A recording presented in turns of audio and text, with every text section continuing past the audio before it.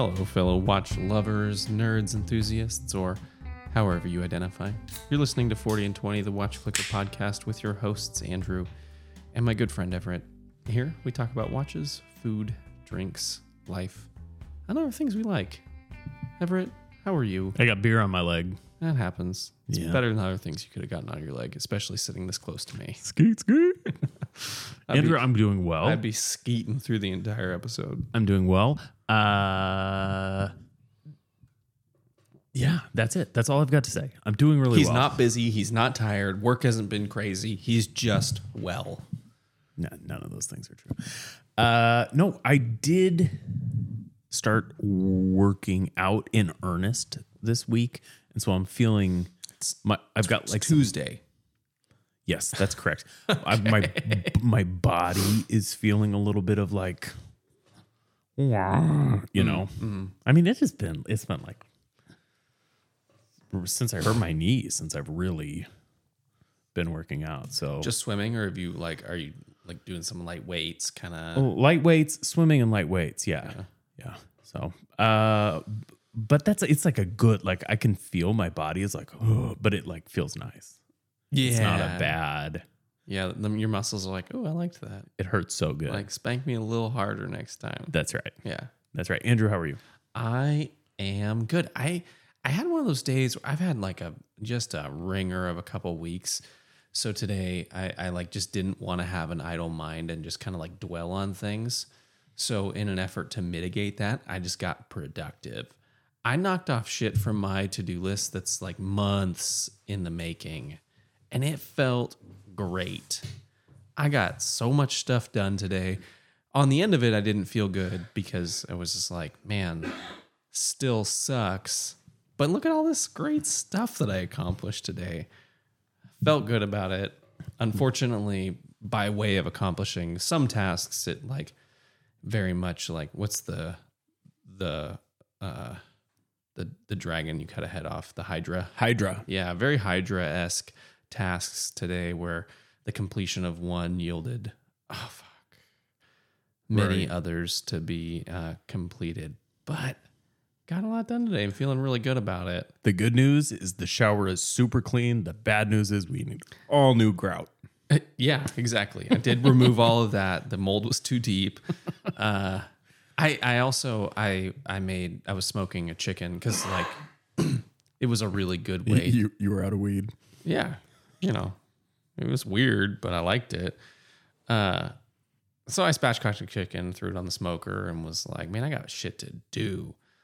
I'm already smoking one. So I like dug through my freezer for all the gallon bags of chicken carcasses that have just made their way into various corners of the freezer and spent several hours simmering into a stock. And How many corners does your freezer have? 1, 2, 3, 4, 5, 6, 7, 8. 8 corners between the top and bottom. How many corners does yours have? Mine has 4. Your house just smelled delightful. It does. It smells like chicken noodle soup. Yeah. I think I a little bit over-seasoned it because the problem is now I can't really use it for just kind of like a diluter. It brings a lot of flavor to the game. Yeah, you could cut it a little bit. I condensed it more than I usually do. So I took what was a 5-gallon pot with all of the vegetables and carcasses and pulled it down to just over 2 gallons of liquid. So it's super concentrated, which is what I intended to do. And then I've got it split out into freezer bags so I can cut it. That was my intention for this go around. You just go straight mirepoix, or do you do like fancy soup? I just did a mirepoix, like a simple. I did like a bunch of like just skin on, smashed garlic into. Because the other thing is like all the chicken carcasses are just like varying degrees of chickens that I've made. Like some have been smoked, some are like have a dry rub on them. Yeah, there's some smoke in the air. Well, because my smoker was running all day too. So like I'm in and out, and I'm smoky from having been in and out with like over the smoker. I did some smoked mac and cheese too. Ooh. Yeah. What do? You smoke the cheese or you smoke the... So you al dente the noodles, make your roux and your cheese sauce, mix it all together. So you have undercooked pasta. You smoke that And then as top a it. casserole. And then I topped it with some panko and then the shelf stable like pizza Parmesan. And just threw it in the smoker to let it brown up and crisp up. Okay. So it just rode with the chicken for a couple hours. Rad. Yeah. Rad. Okay. Well, your house smells good. I'm a little jelly. It does smell good. Well, Andrew, in any event, we're not talking about mirepoix or smoked chicken. We could though. We could do entire episodes on Certainly we could. the things we make. You know, I was talking to someone today about communing over food and how your life is actually enriched by more deliberately communing over food. Not focusing on the communing, but focusing on the food. The communing is improved, and I thought that is such a interesting idea. And I don't know if it's accurate or not, and it doesn't really matter. But the theory was by concentrating on food with other people, you make better friends and you have better relationships. And I thought it's worth a try. I always had this idea for a restaurant because I hate cell phones. Like I just hate them. And I hate email. I always had this idea for a restaurant that you'd open it up and if the party was willing to lock their phones in a safe in the middle of the table for the duration of their meal, they would get some kind of like discount or bonus or comped something or other. I like it in theory, but I think it would just feel heavy-handed. I don't know that you could do that without being heavy-handed. No, you couldn't. But that's what, like, you lock it and your server has the key. And it's not heavy-handed. It's just like you accepted your fate. It's like going into an escape room. Like, motherfucker, you're in there. I went to a party like that once, but it wasn't our phone. We all put our keys in a bowl. Yeah, it had a different outcome than I expected. It was weird. Yeah. We're talking about watches, Andrew. Especially when I pulled your keys. Like, that was surprising to all of us. I set that up.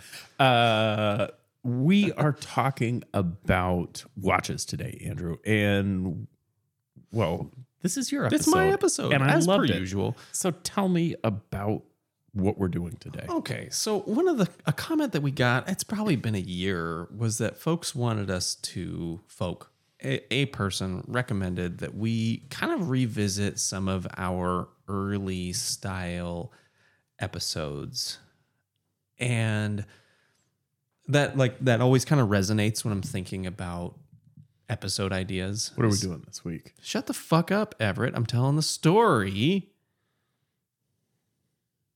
Thank you.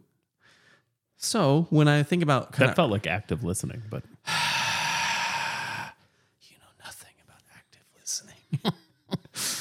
You know about active talking. Our early episodes, we did a lot of kind of listicle things, like things that we liked. And it was partly because that was what we knew. We were like simultaneously exploring this for ourselves and sharing our kind of journey with folks. And we've taken some turns along the way. But something that I thought of was, what about doing, because we used to do collections for a certain amount of money. So my idea was a 5-watch, $5,000 collection with one big, huge wrinkle. Everett, when we do these lists, always cheats. He's like, yeah, but you can get this one used usually for like $450. Yeah, it's a $900 watch, but I've got this. It's usually $450. So the asterisk said Everett had to go all used watches that you could click buy it now today. So every watch that he picked had to be available today. Not you can usually find it in this range. It's no, I found this watch on whatever website. You don't have to cite your sources. I'm not crazy. I'm going to trust you here. But I believe that every watch that he has picked, he found a reputable website from which, or a source, whether it be Reddit or eBay or could buy it today. Sources have been cited. They will be links to these watches in the show notes. And I am going all brand new because that's how I like to buy things. I like to buy it brand new. I don't want anybody else's fingerprints or tongue marks on my watch before I buy it. Thanks, Frank, for now making me concerned about how many people have licked my watch before I buy it. So that's the premise of our episode. 5-watch collection, $5,000. I'm going all brand new. Everett is going all used. All of them you can buy today. But each collection had to be a collection, right? It's not just 5 watches. It had to be curated, because I think I can say, at least for me, my first 7 to 10 watches were not curated.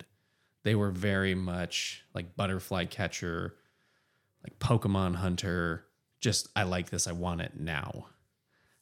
I would argue that all of your watches are in that realm. But I think now both of us are much more deliberate in the purchases that we make. So when we're looking at a $5,000 collection for 5 watches, we're thinking, $1,000-ish a watch. That's going to be up and down on the scale, but this is a deliberate collection. There's a theme, an idea, a reason behind it. Because if you were to go, if all your watches are lost in a fire and you get your insurance money for them, I would venture to guess that you're not going to buy many of the watches that you've lost. Some, a good handful, maybe. It's interesting. I'll get more to this when I unveil my methodology, but I actually had to kind of pause at one point and change some of the watches that I'd come up with, because there were watches I owned, and I didn't feel beholden to that. But at some point I was like, this is boring, because I own 60% of these, and I'm likely to pick up the others. It's interesting that you say, my collection is so scattered.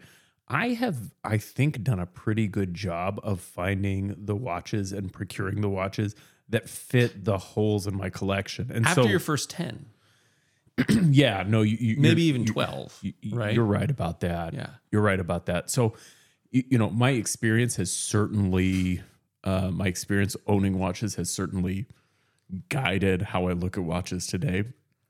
I don't know that that's ever been quite as evident as it was as I was making this list. And I was actually pretty, almost tickled that, you know what? I've done a really good job. I've got these watches.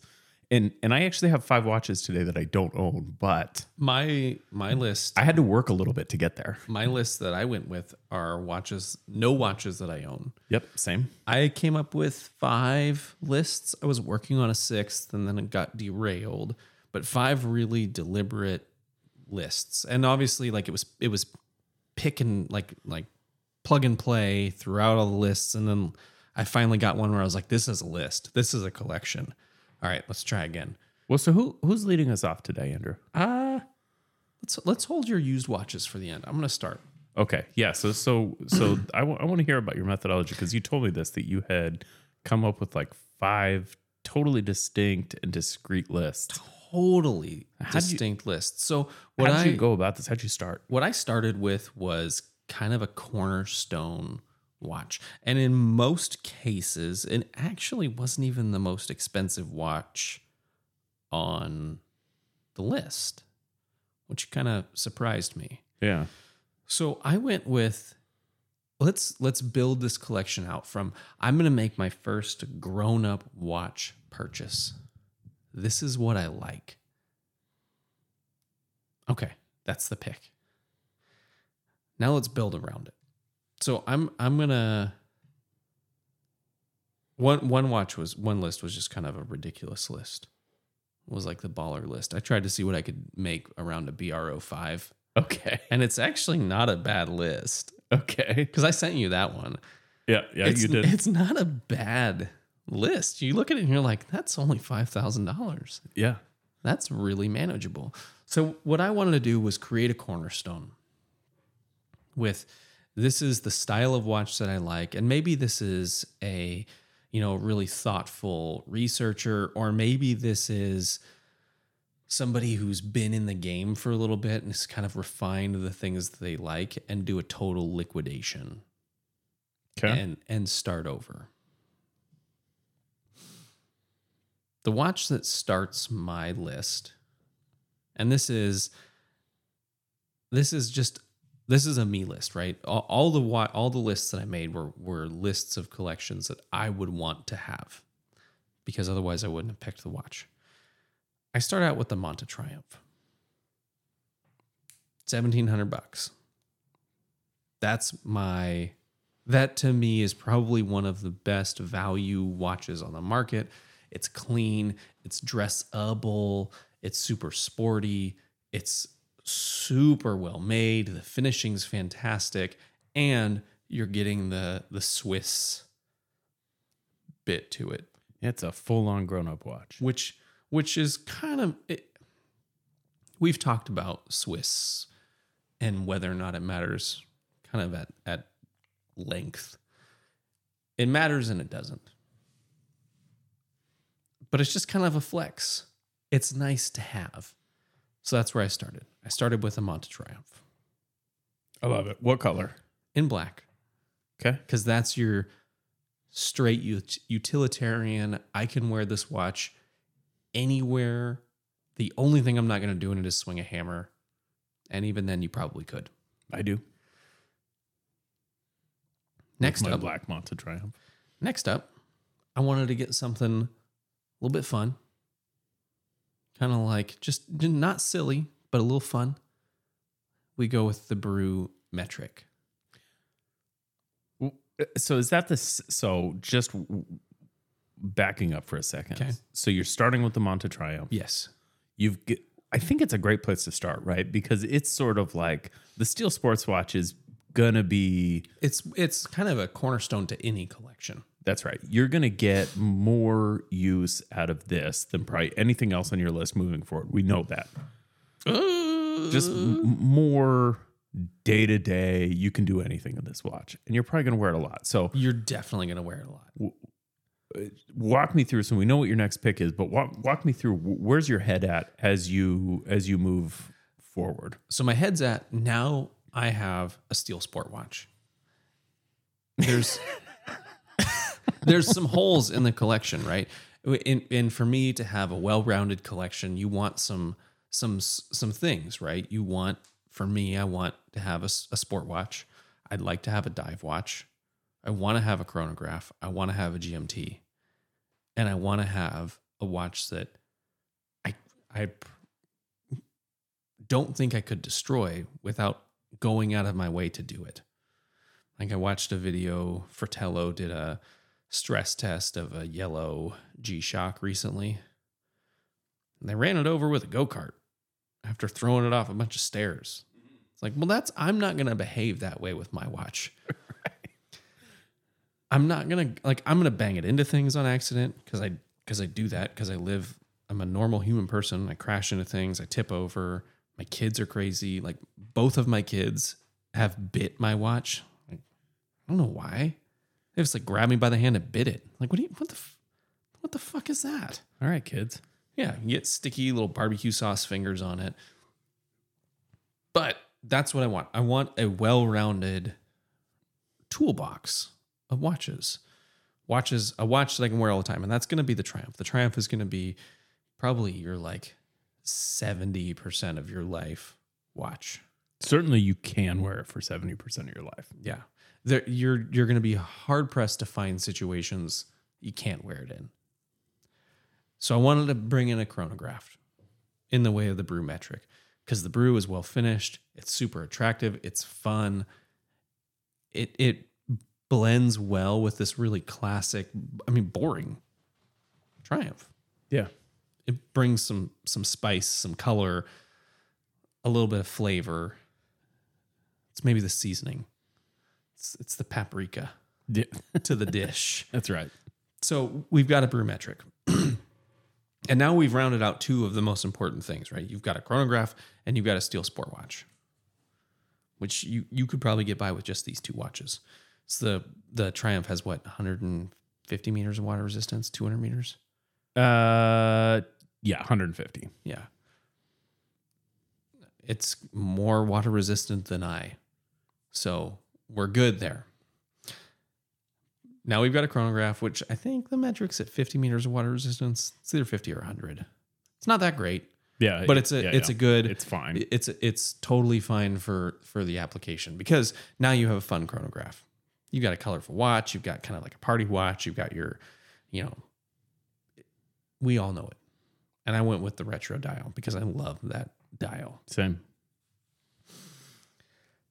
So Next. what are you at now? You're at 17 plus 5 17 plus 450. So plus that's 450. Okay, so 2150. Yep. Thank you. I appreciate that you're mathier than I. So now I'm gonna go with the with what I went with my Indestructor. I chose the Casio Pro Trek. I'm sending you the link right now so you can see it. Not you guys, you're listening. I'm sending it to Everett. I'll be able to see it. I went with the Casio Pro Trek PRW6600 series, specifically the 11Y-1. Yeah, these are nice. And I went with this because it still kind of fits the sport watch mold. It's an Anadigi with a primary analog dial. It's got sort of a steel bezel on it. It's obviously a big motherfucker. It's like 50 some. No, it's not that big. I think it is 51.6. Jesus. It's huge. Yeah.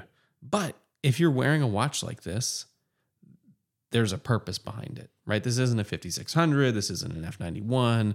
This isn't any of the G-Shock series. This is your tool utility ABC Pro Trek banger, where it's indestructible. This is, I'm going to take it to the woods for a week, and it's going to not only be my watch, but it's also going to be a tool for me for the things that I'm doing. I like analogs in this because if it fails, you still have some functionality there. So this is my Indestructor pick. I love Pro Treks. It's a little bit surprising to me that I haven't bought one yet, especially given because it's on Casio's website at $420. It's available other places for like $200. Yeah. Which is, Andrew, we've talked about Pro Trek on this show, I don't know, a dozen times. I don't know that I've ever heard anybody else in watches talk about Pro Trek. I don't think I've ever heard another podcast reference Pro Trek. You're not seeing them written about on the websites. I do think Mike did a write-up on the Pro Trek Pendleton. Oh, yeah, Mike Razak did. Yeah, that's right. For Fratello. In any event. Sorry, Mike. I know you write for Hodinkee. We love Pro Trek. And yes, there's nothing not to love. Yeah.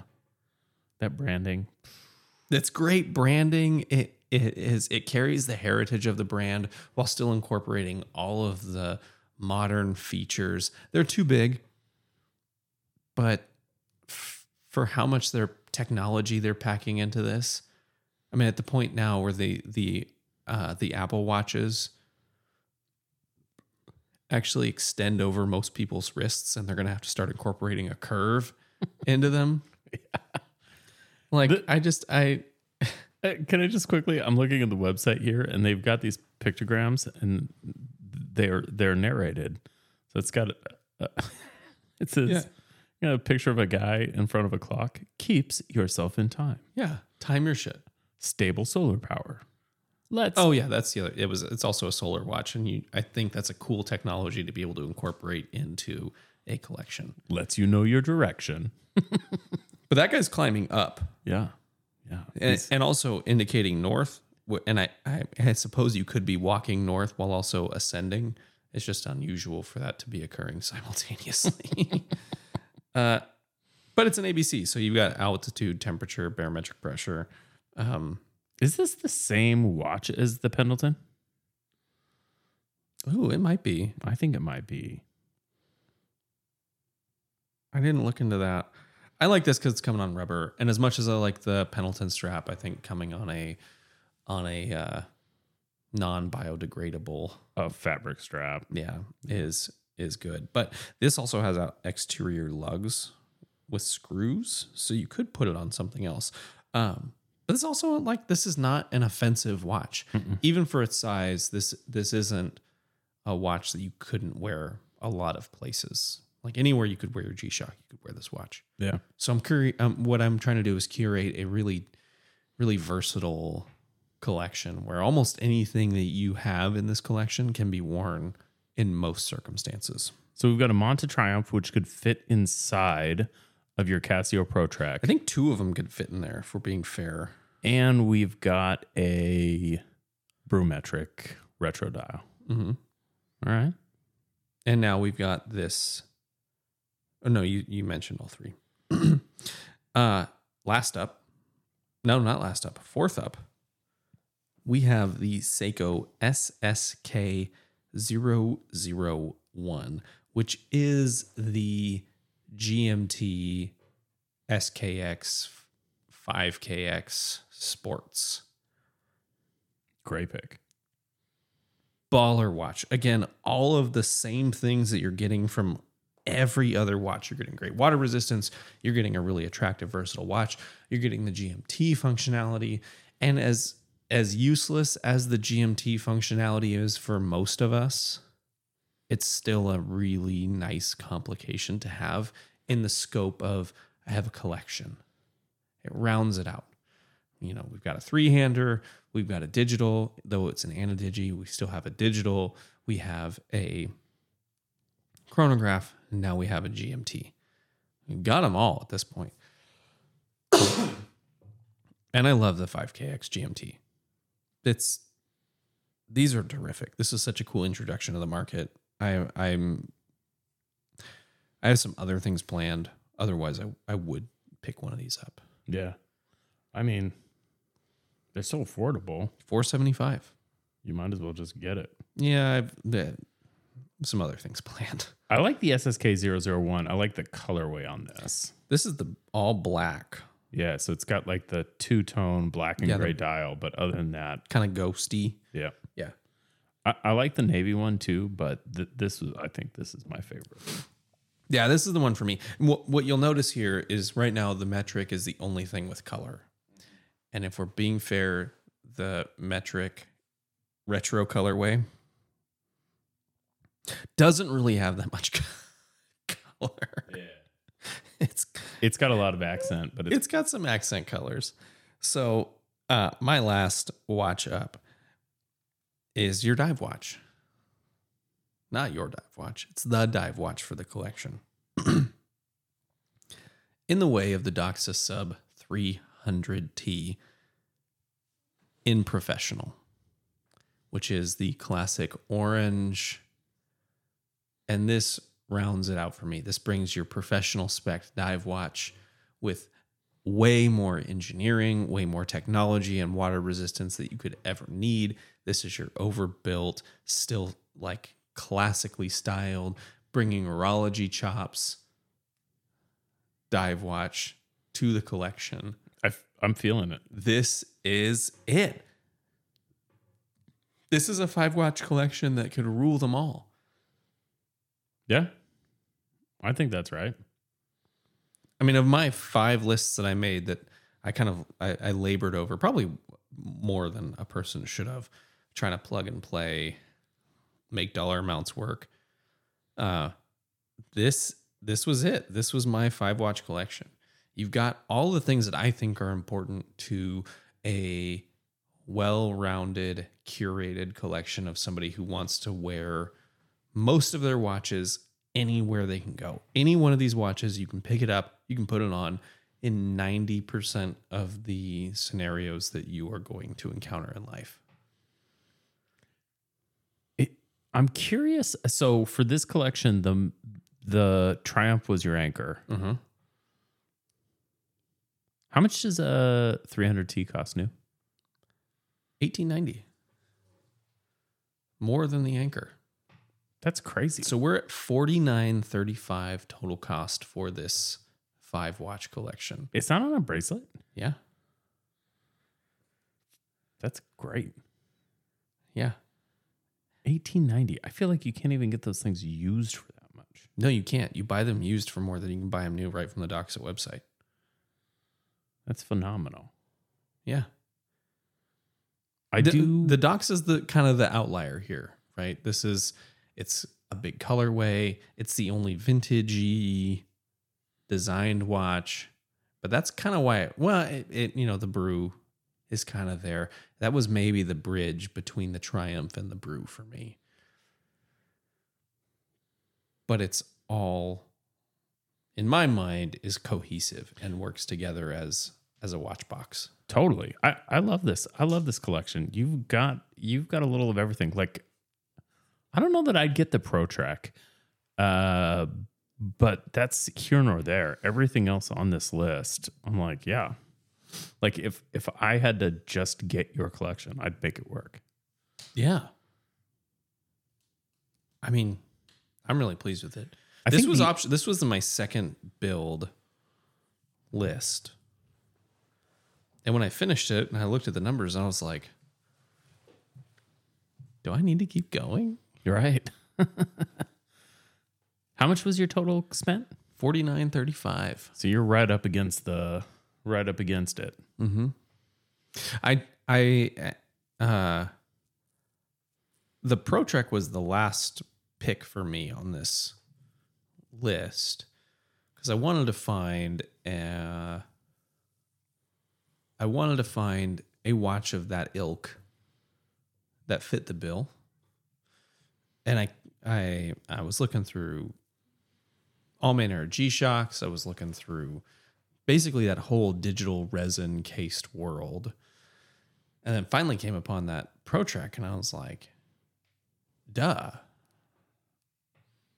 That fits perfectly with this. You know, I'm trying to think of a criticism for you because it wouldn't be acceptable to let you completely off the hook. I've got one for you. Yeah. You do not have a cheap kick around watch. I think that's what the Pro Trek's for. It's not cheap. It's not a good kick around, right? It's not replaceable. Too big to be a cheap kick around. It's like I think maybe the SSK 001 might be in that. And you don't have anything very dressy. The Triumph on leathers. It'll work.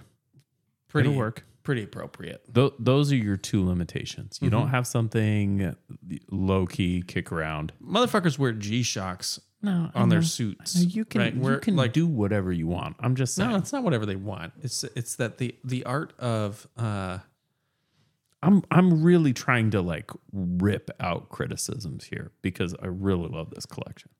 This is a good collection. I'm gonna give you one more. Actually, for going completely new, I think you've got an incredible amount of value here too. I mean, right? The Triumph at $1,700 new is a lot of money, but the Doxa at $1,890 almost feels like a fucking steal. That's what it is on the website. I went to company websites for these prices, I was just looking. which means that you could actually probably get all of these for a little bit less money. You're going to be able to get the Pro Trek for less. You're going to be able to get the SSK for less new. Everything else you're going to be able to get like new. Well, you get the Triumph like new for probably $1,500. Yeah. The Metric like new for $400. Doxa holds its price. If you go to Chrono 24, you're going to pay more. You're looking at brand new in box Doxa 300Ts for like $2,000 to $2,100. So silly. I don't get it. It doesn't make any sense. And that's before shipping or customs. And they're available. Like it's not even like they're hard to get. No, I don't fully understand what's happening there. And I ran into that when I was looking to purchase my Santos. I was looking at, if I buy this direct from Cartier, I'm actually going to pay less than if I buy it from any of these reputable dealers, like online dealers. And I'm wondering if a lot of them are actually dealers selling through the website who have a markup to kind of cover the loss of the exchange, right? Yeah.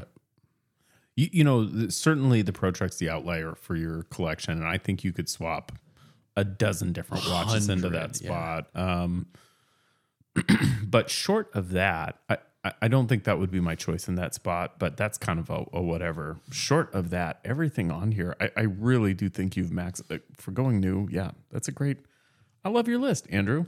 I appreciate that. I worked really hard on it. Okay. I had some good lists. This was a hard choice for me. Well, yeah, you sent me 2 lists that you didn't go with, and they're both also fantastic. I like this list better than either of the ones you sold me. I didn't know where you were going to go based on the information you had already shared with me. I think you did better here than either of these others you sent me. Although, That's why those lists got scrapped. And those lists were good lists. yeah, good. I could roll with these. Like a Zin 556, a King Seiko SPB, a Trasker Commuter, PX35, and a C63 GMT. That's a fucking good list. Yeah, I'm with you. The BR05 list wasn't as good. Well, because you got a BR05 and then a bunch of kind of junk. Oh, watches. Bambino, a Sector Dive, a Venturer, and then a gold, all golded out Casio. Yeah, that's a rich man, poor man. List. Very much so. Yeah. Yeah. Okay, I'm gonna go into mine. I obviously had Send me some links. I will send you all the links, but I'm gonna wait until I unveil the watches. Okay. So I went about this a little different. Rather than picking some watches to be corner pieces of a handful of lists, I started with a set of rules for myself. And I kind of I was like, what's important to me? So if I'm only going to have 5 watches, what's important to me? So I came up with this list of 7 things. 1, I need a Sirius dive watch. Sirius is in quotes. Is that like black dial? I don't know what that means. Or is it like helium release valve? It's got to be Sirius. I need a quartz kick around watch. Okay. I need a chronograph that's hopefully automatic. I need something for travel, which means GMT dual time in my mind. So we took the same approach. I need a true dress watch. Okay. I need a big. What's your current dress watch? What's my current dress watch? Yeah, that you own.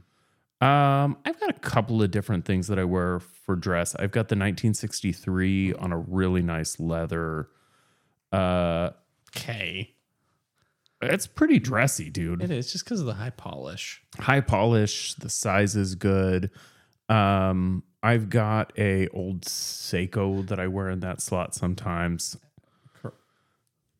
I yield. Continue. Okay, fair enough. I've got, so I need a true dress watch. I need a big go fuck yourself watch. I don't have a true dress watch to answer your question directly.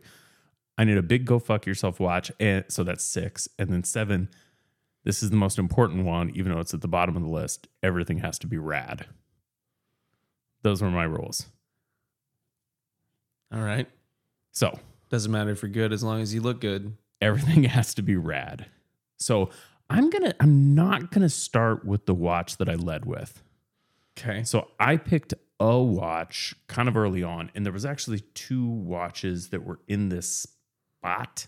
Okay, so you found watches to fit the requirement. Yeah, so I've got 3 watches at the bottom of my list that are struck through. That I decided, you know what? I got to move on from that one. And those are hard to strike. They were hard to strike. That's right. So first, I'm gonna go in ascending order of price. Okay. So first, believe it or not, I'm gonna start with my dress watch. Okay. At $345, I'm gonna go with a vintage 1967 gold capped Smith's Astral. Ooh. So a Smith's Astral, it's a predecessor or a successor to the Smith's Everest watches. These are mostly in the 60s. They have phenomenal movements, made in Great Britain. These are really, really great watches. So and they're just gorgeous. Gorgeous. I went with a specific Smith's Astral. So one of the things you have to watch out for these is date complications. They're problematic. Don't get that. I went with 12 numerals, gold capped, because I love. So if you don't know the difference between gold capped and gold plated is like an electro vapor process where a thin layer of gold capped is actually a hunk of gold that's molded around a steel case. Go back to our gold watches episode with Evan. That's right. And you'll learn all about it. So these things generally had kind of cheap dials, and the dial on this one is patinaed. A lot, yeah, but that's like a really, really lovely patina. It is gorgeous. This whole watch is gorgeous. Though it comes on a crappy strap, but Just the worst. who cares? This thing is totally gorgeous. They're 35 or maybe 34.5 millimeters. This says 35, but I actually don't think they made this in a 35. So I think this is a 34.5 millimeter. It's probably 35 to the crown.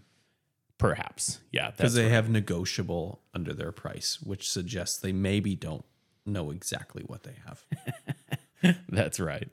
So this is on Chrono24 for $345. Buy it today. These are stunning watches, and they're available all day long at this. This is not like a crazy buy. These you can get these things for this price. The gold on that is in such great shape. And it's gorgeous. This has been in a drawer. So I've got my dress watch, which seems like it was going to be the hardest one to get.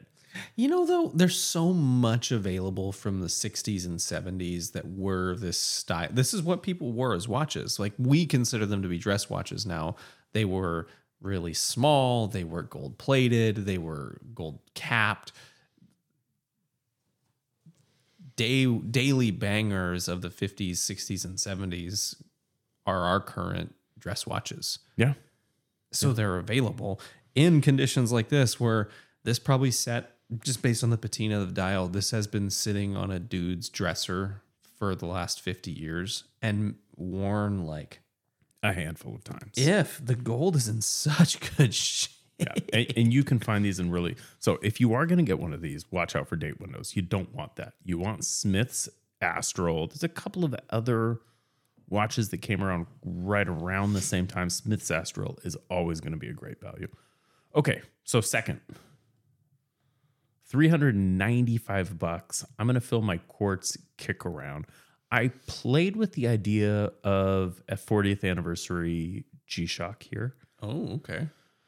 For $300. I ultimately went away from that. That felt like a bit of a cheat to me. A little bit because it's so new. And it's just, in a 5-watch collection, I don't really want that one. Anyway, I want the $85 GWM 5610. So I quickly got that one out of the list. Instead, for $395, I'm going to go with my custom DW 5600, and I'm going to sell it to you right now. A used CWC issue G10. Ooh. Quartz. I will share this with you now-ish, Andrew. Quartz issue.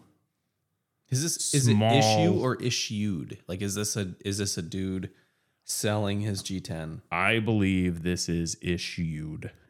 NSN number, broad arrow. Cabot is the current supplier for the G10 watches for the British military, and this is one of those watches. This is cool. I am the owner of a Pulsar G10, which is the prior supplier, or maybe I've got this backwards. It's among the suppliers. Yes. Yeah. So I'm an owner of the Pulsar. I really like the case on the Pulsar, but I think almost everybody who knows these watches agrees the Cabot's better made. It's certainly more valuable. It looks very similar. The case is a bit different. These are fixed lugs. You stick it on a pass-through, and you just wear the shit out of this. I did a 40-mile backpacking trip wearing my Pulsar. I never regretted having that watch on my wrist for that trip. I think this is going to be the same. A guy I work with Great high-tech or high-torque movements in these as well. A guy I work with was in the British military, and to this day wears his on a pass-through at work. Does he have a Cabot or a Pulsar? A CWC. I've seen it close up. I've never asked him about it because I know he doesn't know. He's like, I don't know. Like, I asked him one time, I was like, what is that? And he's like, oh, it's the watch I got issued while I was in the Army. I'm like, fuck right off. That's awesome. What do you want for it? Yeah. Well, and you can get these for under $400. So I admittedly got one of the less expensive ones I could find available, but it seems to be in really good shape. And that's sort of the range, right? You're looking at about $375 to $500 for these. Always available. There's a billion of them in circulation. Because they're still being issued today. That's and right. the dude is like, I don't want to wear this. I'm going to wear my Suunto. How much is this worth? Oh, I can sell it for $400. Right. Deal. Talk about beer. And then they offload their issued watch and then they go wear their Suunto. So I've now got a quartz kick around. Yeah, you do. I've And got a dress true watch. dress watch. You're rounding out a pretty good collection so far. And I've only just started. 3. This is the left field. I had to pull this one This out. is the GFY. Nope. Oh, okay. No. $945. I am going to get a watch that I'm not super familiar with. Well, I wasn't super familiar with at the beginning of the day. I'm going to get a Hamilton Khaki Field 3828 chronograph steel case with a Valjoux 7750 in 40 millimeters. For under $1,000, Valjoux 7750 in a Hamilton case. This is the prior version. There's a new version of this available with, I think, a better bracelet. But the 5-link on this is very attractive. And it's a 7750, so it's probably like 15 millimeters. What is it? I do believe it's 15 millimeters. So it's chunky. But the profile on this is great. When was this made? This one is Unknown made. year of production. Yeah, we don't know. I believe they switched over from this to the newer version in like 2015, and it's unclear to me how many of these were in circulation prior to that. But it's an automatic chronograph. It's relatively recent, just with the font on the clasp. And the box makes this look relatively recent too. So Yeah. this is a classic looking chronograph. You've got a 12/6/9 layout, which is not for everybody, but I think is a really nice symmetry. Especially with your pushers on the right side of the case. Exactly. You've got a tachymeter. It's a 7750, so you know what you're getting with this movement, and it's super easy to replace if something happens. Well, and you're not gonna. That's right. So with this watch, all I'm getting, I was hoping to knock out a couple birds with this stone, but I'm not gonna. All I'm gonna get here is the chronograph, But a baller chronograph. a baller chronograph, and I got auto. Yeah. So I'm still well And under you're budget. under 1,000. I'm still well under budget, and I've got an auto. I've got lots of room left. So just to review, I've got my quartz kick round. I've got my chronograph. Hopefully auto, check. I've got my true dress watch. I'm missing a few things. I'm missing a serious dive watch. And a go fuck yourself watch. I'm missing something for travel. I'm missing a big go fuck yourself watch. So Ooh, I'm wondering how you're gonna combine. What's gonna get the for $1,275, I'm going to get a Monta Atlas with a blue dial. Very, very easy watch. So interestingly enough, I have one of these. I own a Monta Triumph with a black dial. Andrew owns an Atlas with a blue dial. We've both chosen each other's watches. There's That just something- speaks to Monta. There's something to take away from that. I will send you a link to We are this. straight fanboys. Although you know this watch very well. For $1,275, this one's in fantastic shape. For $1,275, geez Louise, still under warranty.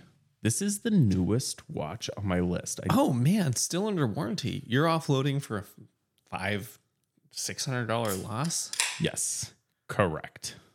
Shit, I might buy that. So now I've got my dual time travel watch. I still don't have a serious dive watch, and I still don't have a big GFY watch. But you've got a fucking baller GMT. So let me tell you about what I love about this watch. It does the same things as the Monta Triumph does. And it gives me dual time functionality. I know you know this because you own this watch. It is slightly thinner. I think a half a millimeter, slightly thicker. I think half a millimeter thicker than the Triumph. But these But things it's still razor thin. razor thin. I mean, this is, I was kind of stuck on, I knew I needed a Steel Sports watch. It's not in my rules. But you need one. I need a Steel Sports watch. And based on the things I needed, that meant either a used Triumph or a used Essence. Mm-hmm. And as I got to this part of, okay, what do I need? It's like, well, the Triumph doesn't check a box. Yeah, you're going to have trouble checking the GFY, Sirius Dive, and dual time functionality. I'm not sure that it exists. So Atlas is it. Yeah. So Atlas is it. And this is like, this was my first big kid watch, right? My first like really deliberate, expensive purchase. And I put it on. I'd never seen one in person. And I got it, I put it on, and I got it, and my world was changed forever. Yeah. Yeah. Right. It's like, I don't know. If you don't like Monta, you've Never seen one in person. or you've decided you don't want to like Monta. Yeah. That's all I think. Which is fine. But if you don't like Monta, it's because you've decided you don't like Monta. So and not because of the watch. I am at this point $2,960, You've got some space. which gives me a bunch of money for a Sirius Dive watch. I have And a GFY watch. and a GFY watch, but I got the perfect watch. I've got $2,040 Okay. for $2,037. I am going to buy a Seiko Marine Master 300 Yes, you are. available right now. I will say this is an absurdly low price for this watch, but I've just sent you a link. But you found one. It is available now. And it's on a reputable website. Because I was kind of concerned. We were like, can I do used? That you were going to find some like sketchy pseudo dark web, like definitely stolen shit. And you've not done that. So this is a private seller, but via Chrono 24. And everything's here. This is exactly the watch you want. We've got original box, original papers, 2019 production. If you want this watch, This guy's getting a divorce. That's the only that's the only option. if you want this watch and you're hearing this, you may want to buy now. We are not selling this watch, just to be clear. I'll link these just for the integrity of the episode, but that's all. This has the Prospex markings. It is a new Seiko 300 black dial 2020 production. with the gilt. I now have my Sirius Dive watch, monocoque case, full meal deal, 300 meters, and I've got my big GFY watch. This guy takes really good pictures. We should reach out to him. Maybe replace Will. God, what did he take these with? You know, I Fucking kind of Tamagotchi? knew early on that I wanted this watch in this collection, but it was a little tricky to get there. There was another version of this list with a 300T and a Nomos, a Club Campus. Yeah, you told me you struck the... What did you... A 300T, a Club Campus. a G-Shock, and a Club Campus. Yeah. So I really wanted this watch because as much as I love the 300T, there's something about a Marine Master. Every time I see one, It's kind of the next level. you know, Steve Laughlin wears a Marine Master 300, and then if Steve Laughlin wears it, It's good. if it's enough good for enough for Everett. Steve Laughlin, it's good enough for Everett. I love this watch. I really do love this watch. It feels to me like I don't know that I could wear one. it's a big watch, but you could wear it. It wears really well. It's only 44 and a half or so. 44.3. it's just so big in every other dimension. It's heavy, it's thick, it's baller. It's GFY for sure. Yeah. You know, Andrew, I was thinking based on our different approaches that my list was going to be easily cooler than yours.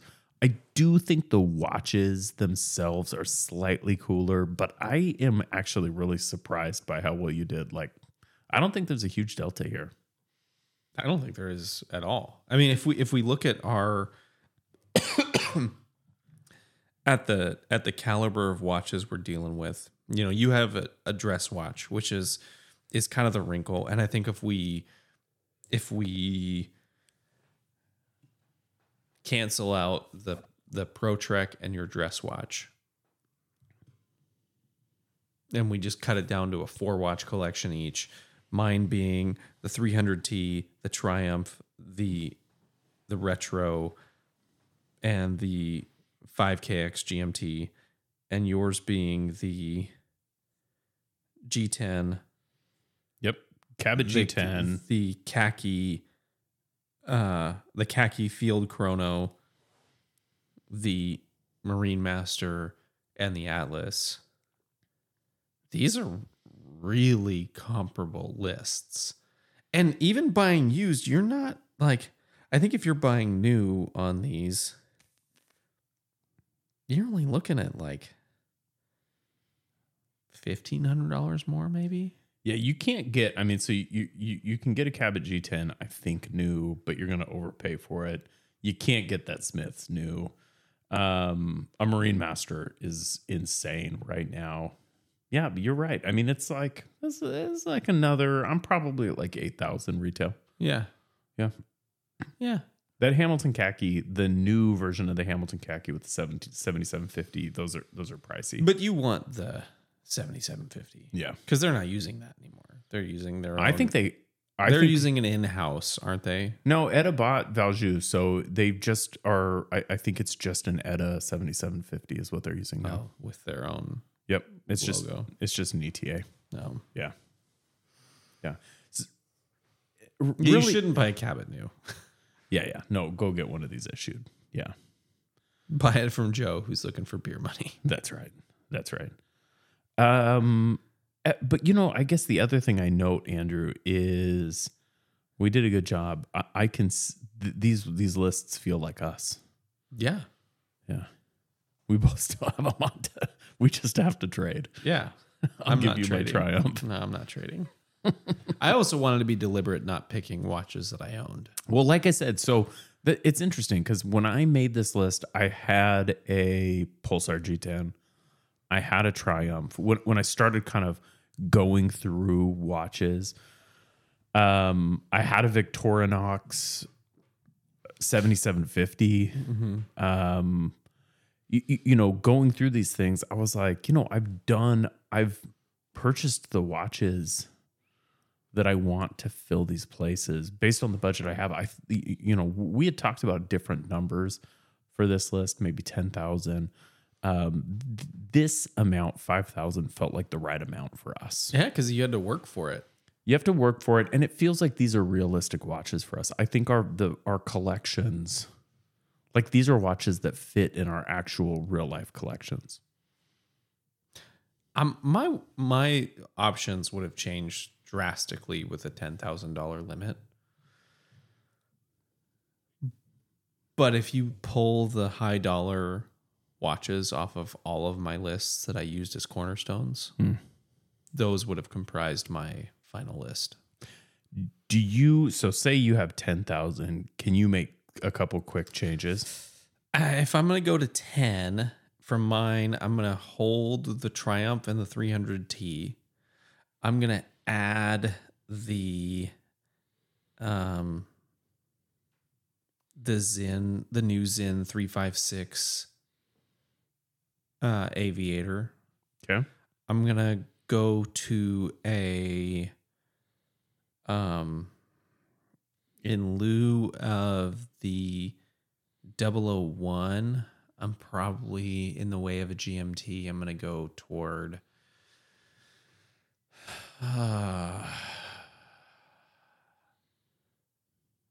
maybe like Aquascoff Mm-hmm. zone, or maybe one of the fairer GMTs, kind of coming in that same zone, like between 1,000 and 1,400. And then to replace the metric, no, we've already done that. Oh yeah, no. So there we are. If I've replaced the metric with the Zin and the SSK with one of those chronographs. So I'm like at the $10,000 range. I'm actually working harder to try to spend more money. Right. That's right. Right. Yeah. Like I think ideally my 5 watch list comes down to probably like 8,000 to 8,500. Just natural point of landing. I think I'm probably keeping the CWC. I'm probably keeping the Marine Master.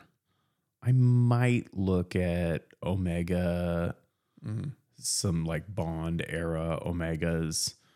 I am getting rid of the Monta Atlas in favor of a GMT BR05, which you can get those for under $3. Yeah. I'm probably getting rid of that khaki chronograph in lieu of something else. I don't know. Probably like the Zin, the Zin Porsche Orfina looking watch. Oh, an Orfina would be a good fit there. Yeah. Yeah. I think you get the Orfinas in the like in a realm that would fit in the under $10,000 range. I think so. Yeah. I think you can get those if you work hard, you can get them for $3,000 to $3,500, but that takes a little bit of work. You could also get a Monaco in that zone. Yeah. Like really easily. And a Monaco is not an Orfina, nor is it an analog, but it's also a baller fucking chronograph. But I think those are my moves. I'm going to go BR05 GMT for that spot, and I'm going to go Orfina for that spot. Yeah.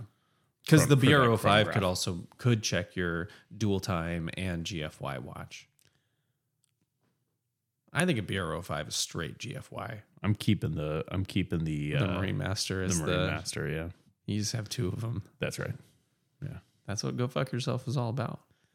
Andrew, here we are in an hour. I think we've done everything we came to do. Other things, what do you got? Oh my gosh. So you told me the other day, we were talking about the missing F-35, which was just like mind boggling for 2 people who have spent some time in the military who are familiar with the importance of equipment Have accountability. they found it? Yeah, they did find it. For example, I spent one time about 24 hours at work, longer than expected, not by choice, on what's called a lockdown, because we were missing a GPS unit.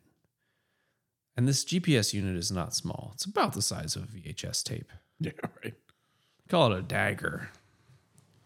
They're not good. Terrible pieces of equipment. They're bad pieces of equipment, but they're what's called a sensitive item, which means they are both serialized and locked up at all times. And at the conclusion of a field exercise, all sensitive items are checked in, verified their existence and accountability, and then high fives all around, go home and shower because you've been living outside for 3 weeks. Like, best case scenario, you had a buddy stand up on top of your truck and pour a water can on top of you to shower. So how the fuck do you lose an F-35? Right. And that prompted a conversation around MiG-28s. I said, Andrew, do you know the MiG-28 never even existed? It's not a real plane. And that obviously prompted a reality shattering Google search. So if you're not aware, the MiG-28 is the OP-4 plane from Top Gun. Opposing force, that is Charlie. He is the bad guy. The MiG-28 is the bad guy. I don't think we're supposed to say Charlie anymore, but carry on. There were a lot worse things I could have said. The MiG-28 is the bad guy from Top Gun. He That's is the bad guy plane. He's the bad guy plane. He flies inverted. But here's the thing. It never existed.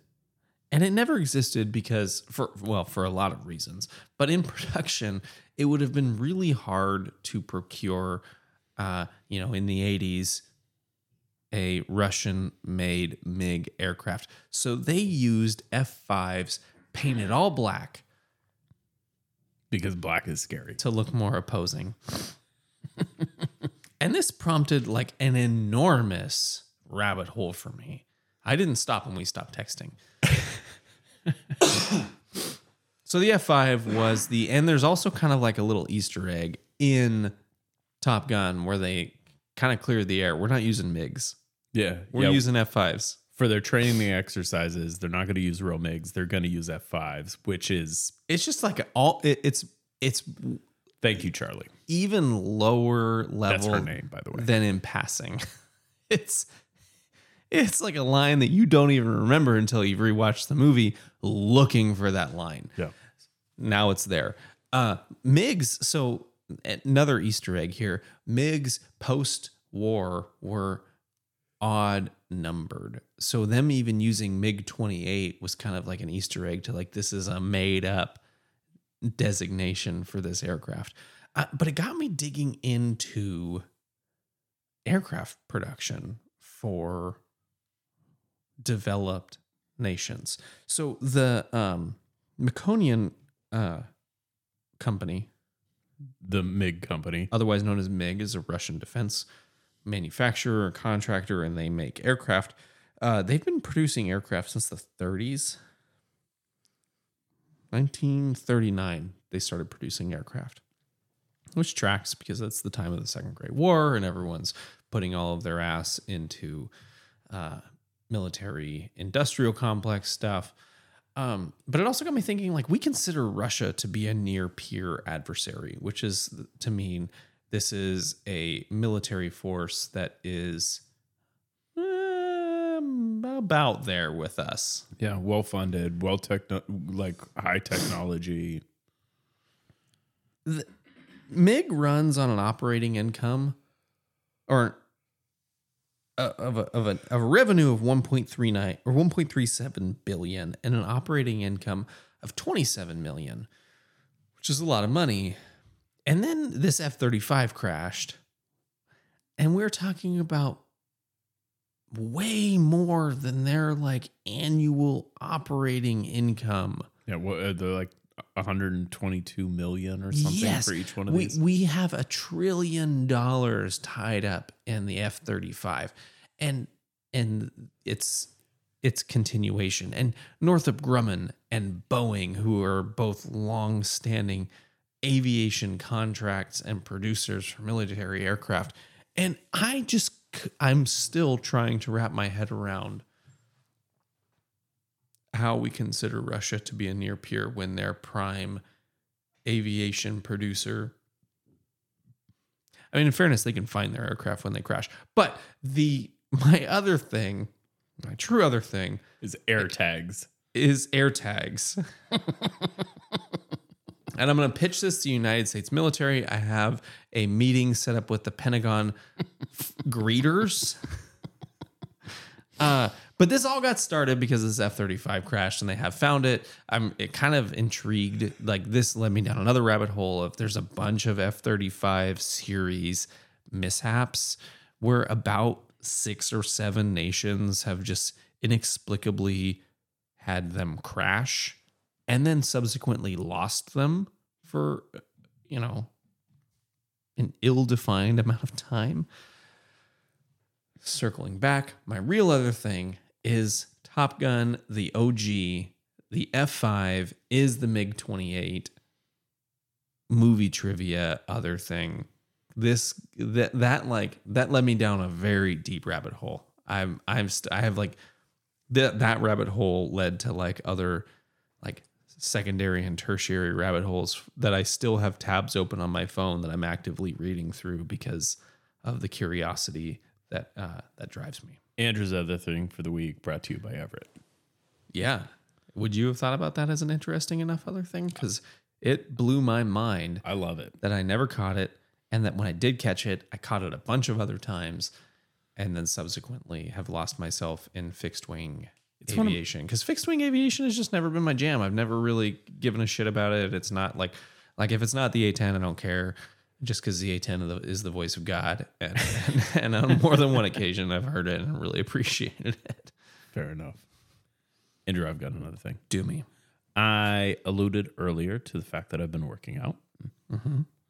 I've decided to start swimming. So if you're a longtime listener to the show, you will or may remember that a few years ago I tore my meniscus, which was about a 4-month ordeal, maybe 5 months total, dealing with insurance companies and referrals and Surgery. And it's not a fun thing. A meniscus tear can be everything from a relatively minor injury to like your life is sort of stopped. Mine was the latter type of meniscus tear. At the end of the day, the repair is pretty easy and very effective, but ultimately is a little alarming in that they don't repair it. They just remove The hurt part. the hurt parts. And so at the end of the day, you're left with less meniscus than you started with. And if you know anything about the anatomy of a knee, you will know that your meniscus is the padding. That is the impact protection. So one of the stories my doctor told me before I went into this procedure was Joe Namath won a Super Bowl after having both of his meniscus completely removed. Double meniscectomy, no meniscus, won a Super Bowl. Joe Namath wasn't running. And I said, well, that's great. And he said, well, there's some bad news. About 5 years later, he had double knee replacements. So long story short, you can operate without a meniscus. You just can't do so for very long. You shouldn't. I did not have a full meniscectomy. They removed just the damaged portions and left the rest of it. With that said, I've got less meniscus than I started with. So Percentage wise, in the coverage area of your meniscus, because you had a bucket handle, are we talking like a 60-40? Are we talking like a 30-70? Are we talking, what are we dealing with here? something like a 20% removal of the effective meniscus. So Okay. I can still do things. But if you're a longtime listener, you may know about 6 months before tearing my meniscus, I ran a 40-miler. I was a distance runner, a long He ran it on distance runner. purpose. He didn't get lost. That's He right. ran 40 miles on purpose. So I've had to rethink that. Is that something that makes sense for me to do long term? I've been a little leery to get back into running. I decided if you can't run, you swim. And so I have a long background in swimming. I was a very competitive swimmer as a young adult, like top 50 in the country at some point in my life. And so like it makes a lot of sense for me to get back in the pool. So I've started swimming, but there's a really important thing that's changed between the last time I swam and now, which Everyone is fully shaved, like top to bottom, no, I don't think that has smooth changed. like a seal. What has changed is that my eyes don't work. And so while I normally wear corrective lenses, I cannot do so in the pool because I've got to have goggles. I can't wear glasses and goggles. I tried it. It doesn't work. Can't wear your glasses over your goggles? I could try that. I didn't try that, but maybe that would work. But what I did find is that in everything you do, so whether you're riding a bike or you're snowboarding or whatever, if you need corrective lenses, there are options for you. And they are, without exception, extraordinarily expensive. So to get a pair of inserts for snow goggles, for instance, you're looking at about $400, which is about a 4x over like just. Do you not still have your sand That mask from the army that like has the clip inserts? that prescription doesn't work anymore. So You tried that. Okay. yes, have tried that. So it's just really expensive.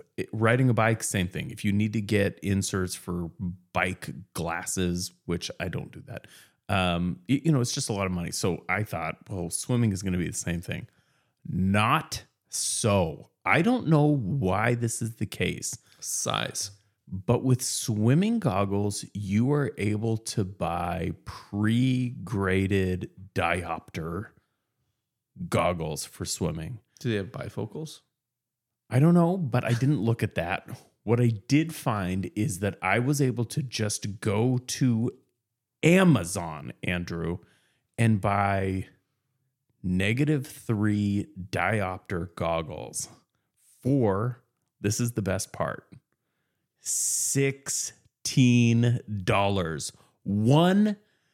$16. That's what? Okay, look. That is. I find this fact out and I'm like, there is no fucking way You're this going to is be gonna wearing work. swim goggles 24 hours a day. So I have an astigmatism. So when you get your prescription, you've got both a spherical correction and a cylindrical correction. The spherical correction is how, I don't know. Squished your eyes. The astigmatism is corrected by the cylindrical correction. They do not make goggles that correct for cylindrical, but I'm reading about this and it said, just try to half your cylinder correction and add it to your spherical correction. So I did that. I did not have optimistic hopes. Well, it's $16. Who gives a shit? That's right. I paid more than $16 for a burger that I hated. So I go and order some 3.5 to correct for my cylinder and some -3.5 diopter goggles. They come in, I put them on my face, and Andrew, it is like a pair of fucking glasses that were made for me. It's nuts. You are going to be wearing swim goggles for the rest of your life as glasses. I just may. Because for $16, I put them on and I could just see. I was like, what in the world? Why do they not have this for everything? And it's not just one brand. Speedo makes some. TYR makes some. Every brand you've ever heard of makes diopter goggles. There is not another industry where you can just on Amazon, Andrew, go buy corrective lenses. It's like choose to your do size. your sport. Yeah. Like drop down menu. on Amazon. That's what it is. Literally, you click the size and you click -3.5. This is exciting for me. I don't need corrective lenses. Buy it now. I bought them yesterday, Andrew. I have them in my house today. That is absurd. I haven't swam with them yet. They're going to be fine, though. It is absurd. So if you need glasses, you're thinking about getting into swimming, that's my other thing for the week. Or if you're swimming and you're crashing into the wall or like. Well, so that's what happened to me. The very first day, kind of can't see anything. I hit the wall. I with my hand, kind of messed up my finger a little bit. It's fine. You'll be fine. It's fine. It's not your face. But yeah, just one day shipping from Amazon. I have prescription goggles. Why do they have? No clue. It's the most bizarre thing ever. Is it maybe because the lens of the goggle is already so small? Like you can't. That's all I can figure. It's hard to make snow, sand, dust goggles. Yeah, because they've got without an insert, so they have to custom cut that into.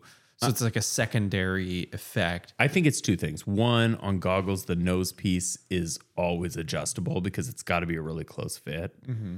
And so really the way the goggle fits on your head, it centers the lens. And so I think that's probably a big part of it. Yeah. Because that's not true with anything else. With sunglasses, they sit on the bridge of your nose and the lens is where the lens is. And it's huge. with snow goggles, same, or with an insert, same. They've got to figure out where your eye is and put the correction there. With goggles, they know where your eye is because you put it there. That's right. It's If actually you can't see with your corrective lens, that's a you problem. That's right. They're actually like self-centering. And so I think that's got to be part of it, if I had to guess. But it is the most mind-blowing discovery I've made this week, which is why it's my other thing. You're just gonna be walking around like a dude just gotta have a tanning bed. Just take the elastic strap off, rest them on the bridge of your nose. Yep. $16. Fuck you. $16. And I can see. I put them on my face and I was like, fuck me. I can see. I need to get my prescription updated. Oh man, it's the craziest thing. It is a little different because they don't actually correct for the astigmatism.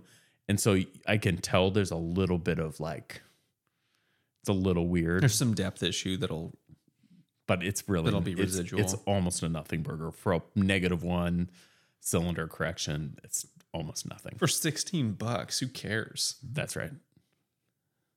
That's crazy. Andrew, you got anything else you want to talk about today? I'm out of things. Hey, you guys, thank you for joining us for this episode of 40 and 20, the Watch Clicker podcast. Why don't you do me a favor? Check us out at watchclicker.com. That's where we post every single episode of this podcast, but also reviews, articles. We got stuff that goes up every week. Check it out, watchclicker.com. You can check us out on socials at watchclicker or at 40 and 20 _watchclicker. We post stuff there, updates, etc., etc. If you want to support us, the entire Watch Clicker project, you can do that at patreon.com/40 and 20. There's a number of things we have to spend money on every week: hosting, software, things like that. The patrons are the ones that keep the show going. Thank you for anybody who's a patron. If not, go check us out, patreon.com/40 and 20. And don't forget to tune back in next Thursday for another hour of watches, food, drinks, life, and other things we like. Bye-bye.